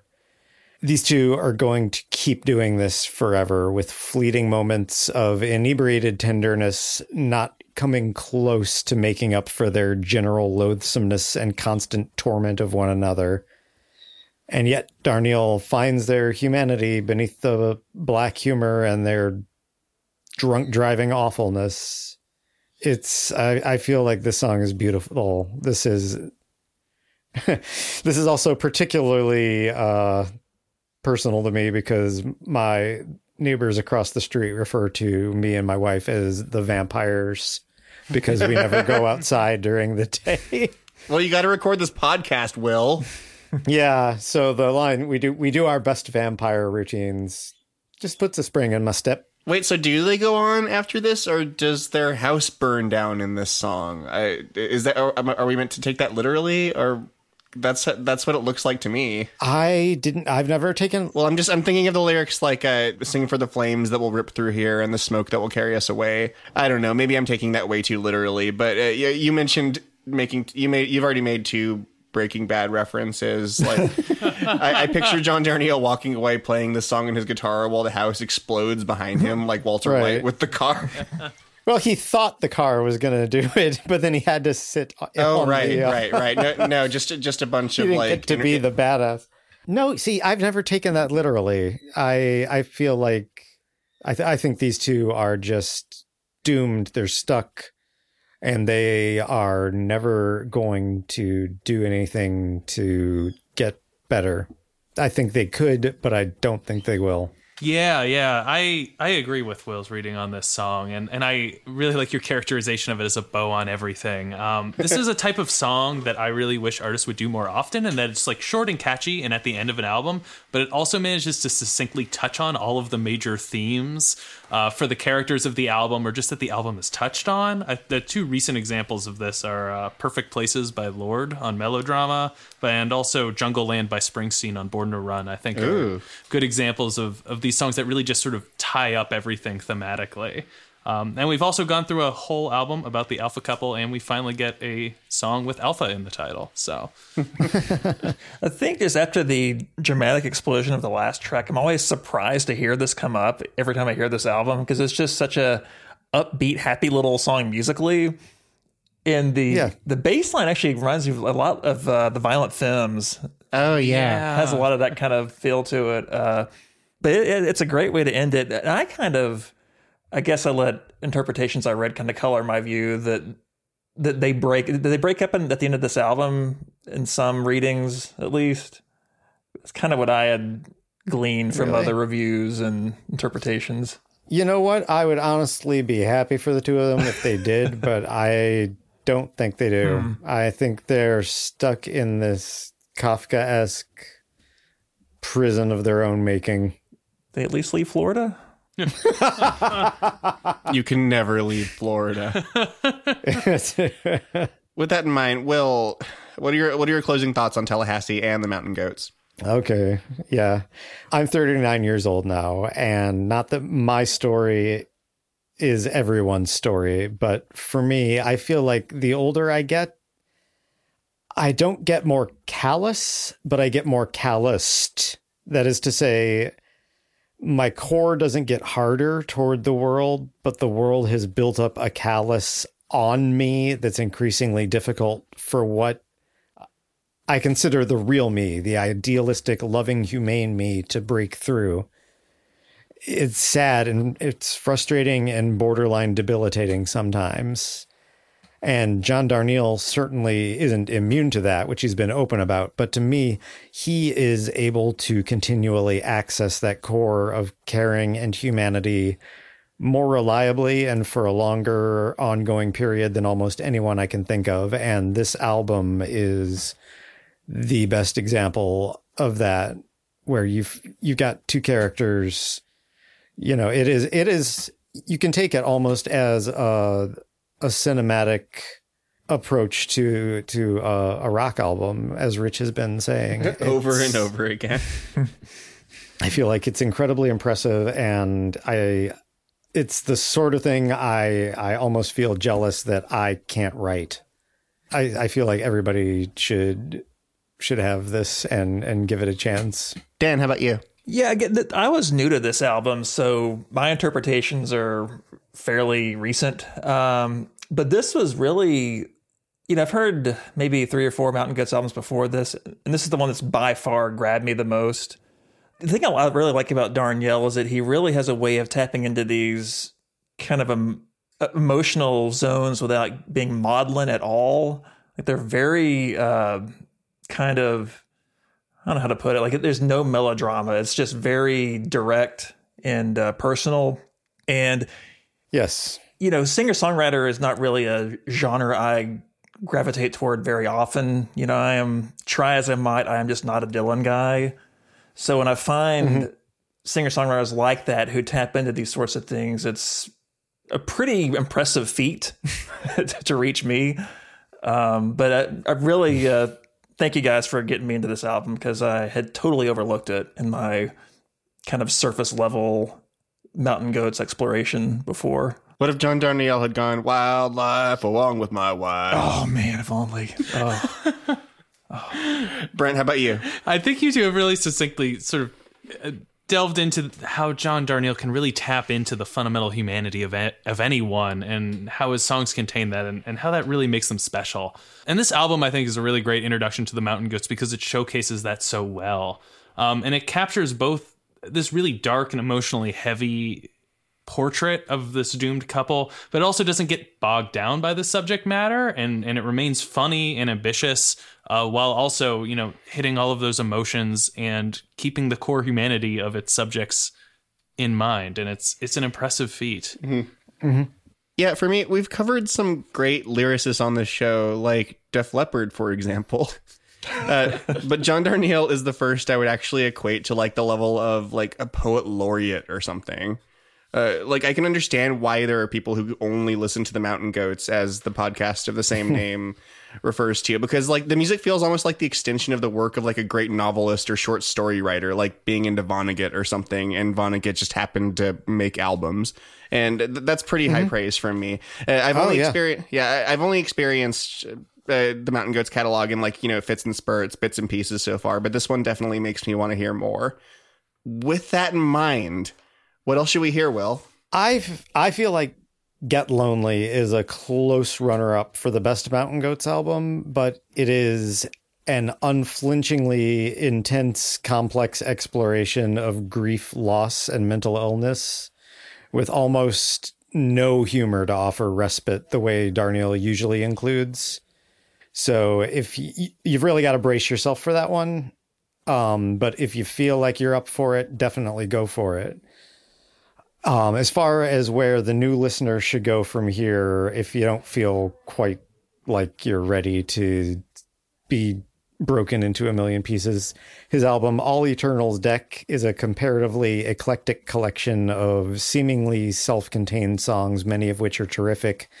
And for the more adventurous, the album The Life of the World to Come is a wonderful album whose songs are all named after Bible verses, each exploring his character's personal interpretation of faith and how it affects their lives, from idiots who use it as an excuse to be destructive to people who legitimately need their belief to hang on. And then there's also the 1-2 punch of a song about animals that are extinct because humans wipe them out for absolutely no reason, followed by one about Darnielle's mother-in-law dying, which is as heartbreaking as Mark Kozelik's Ruth Marie. If you can get through those two songs without crying, either your antidepressants are working well or you are a sociopath. Brent, what about you? Yeah, so I'll start by putting in a plug for my favorite Mountain Goats album, which I also think is one of their most accessible ones and doesn't nearly get enough credit, and that's 2012's Transcendental Youth. You really see the band musically branching out in its sound in interesting and rewarding musical directions while maintaining Darnielle's still incredible lyric writing. It's a series of vignettes in that album, so it hangs together a little bit like Tallahassee.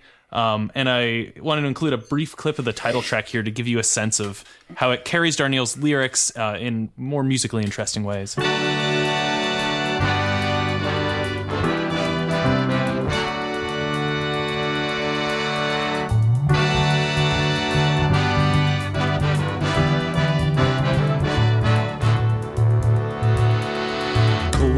Broken baseboards, I despise this town.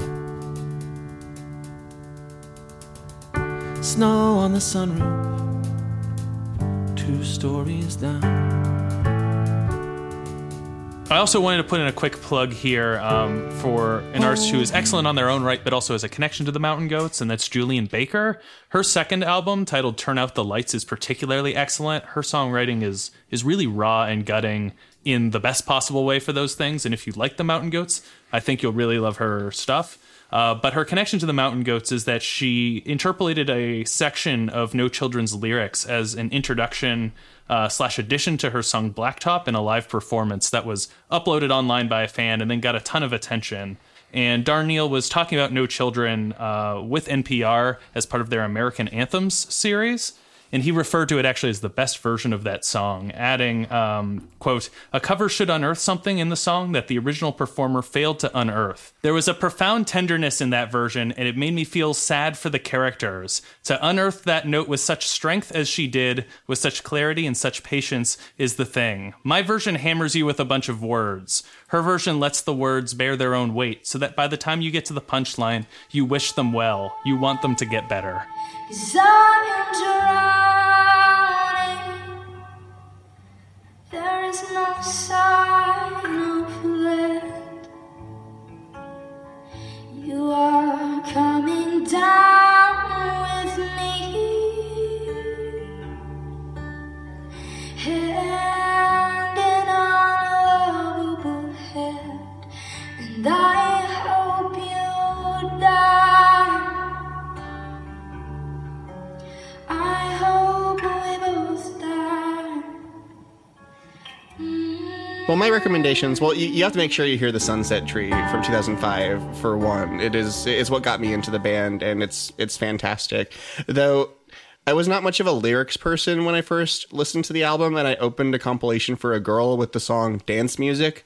Don't do that. And I'm going to go Discord and Rhyme Book Club with this one, actually, and recommend John Darnielle's Wolf and White Van, which is about a reclusive game designer with a facial disfigurement who participates in a play-by-mail role-playing game, and you learn about his life and past in bits and pieces, and it's really, really cool. It's a great book. And he has another novel called Universal Harvester that I haven't read. Do you know that one, Will? Yes, I bought it and read the entire thing that night. It starts off seeming like it's going to be almost like a slasher novel. just a cheap 80s Friday the 13th ripoff sort of thing. But it then gets, and I'm not spoiling anything that Darnielle hasn't already said on like NPR interviews and stuff. It then takes a turn and it's more about grief, which he says is the ultimate horror. It is a horror novel. But that's the horror, being unable to, knowing you've lost something that you cannot possibly get back. It's very well done. I liked it a lot. But if you're going to go for one, I would go for Wolf and White Van. That's the one that's more fascinating and just frankly the place to start. I'd second both of those, although both are rewarding reads, but it's always interesting to see him explore, as we sort of talked about a little bit, this sense of human connection and the sense of seeing humanity in everyone through both of these books' premises, either horror or through the game designer character. It's a great way to sort of get a sense of how he thinks about people, but through a different medium. Yes. Okay, that was quite an emotional journey, and I would expect no less from you, Will. So, next album. Oh boy. The title of our podcast has been such a tease, but it's because we've been keeping you hungry. Like the wolf. That's right. For our holiday episode, it's finally time for Duran Duran's Rio. And we're being joined by another return guest, Libby Cudmore, who mentions the album no fewer than 3 times in her novel, The Big Rewind, so I invited her back. Roll credits.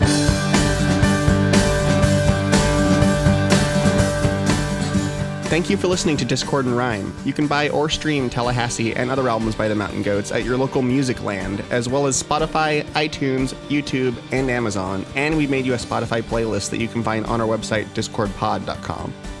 Follow Discord and Rhyme on Twitter at DiscordPod for news, updates, and other music stuff that strikes our fancy, often related to the Moody Blues. Editing is by me, and special thanks to Mike DeFabio for production and composing our theme song. You can hear more of his music at otherleadingbrand.bandcamp.com. You can also check out Will's music at disclaimer.bandcamp.com. See you next album, and be ever wonderful.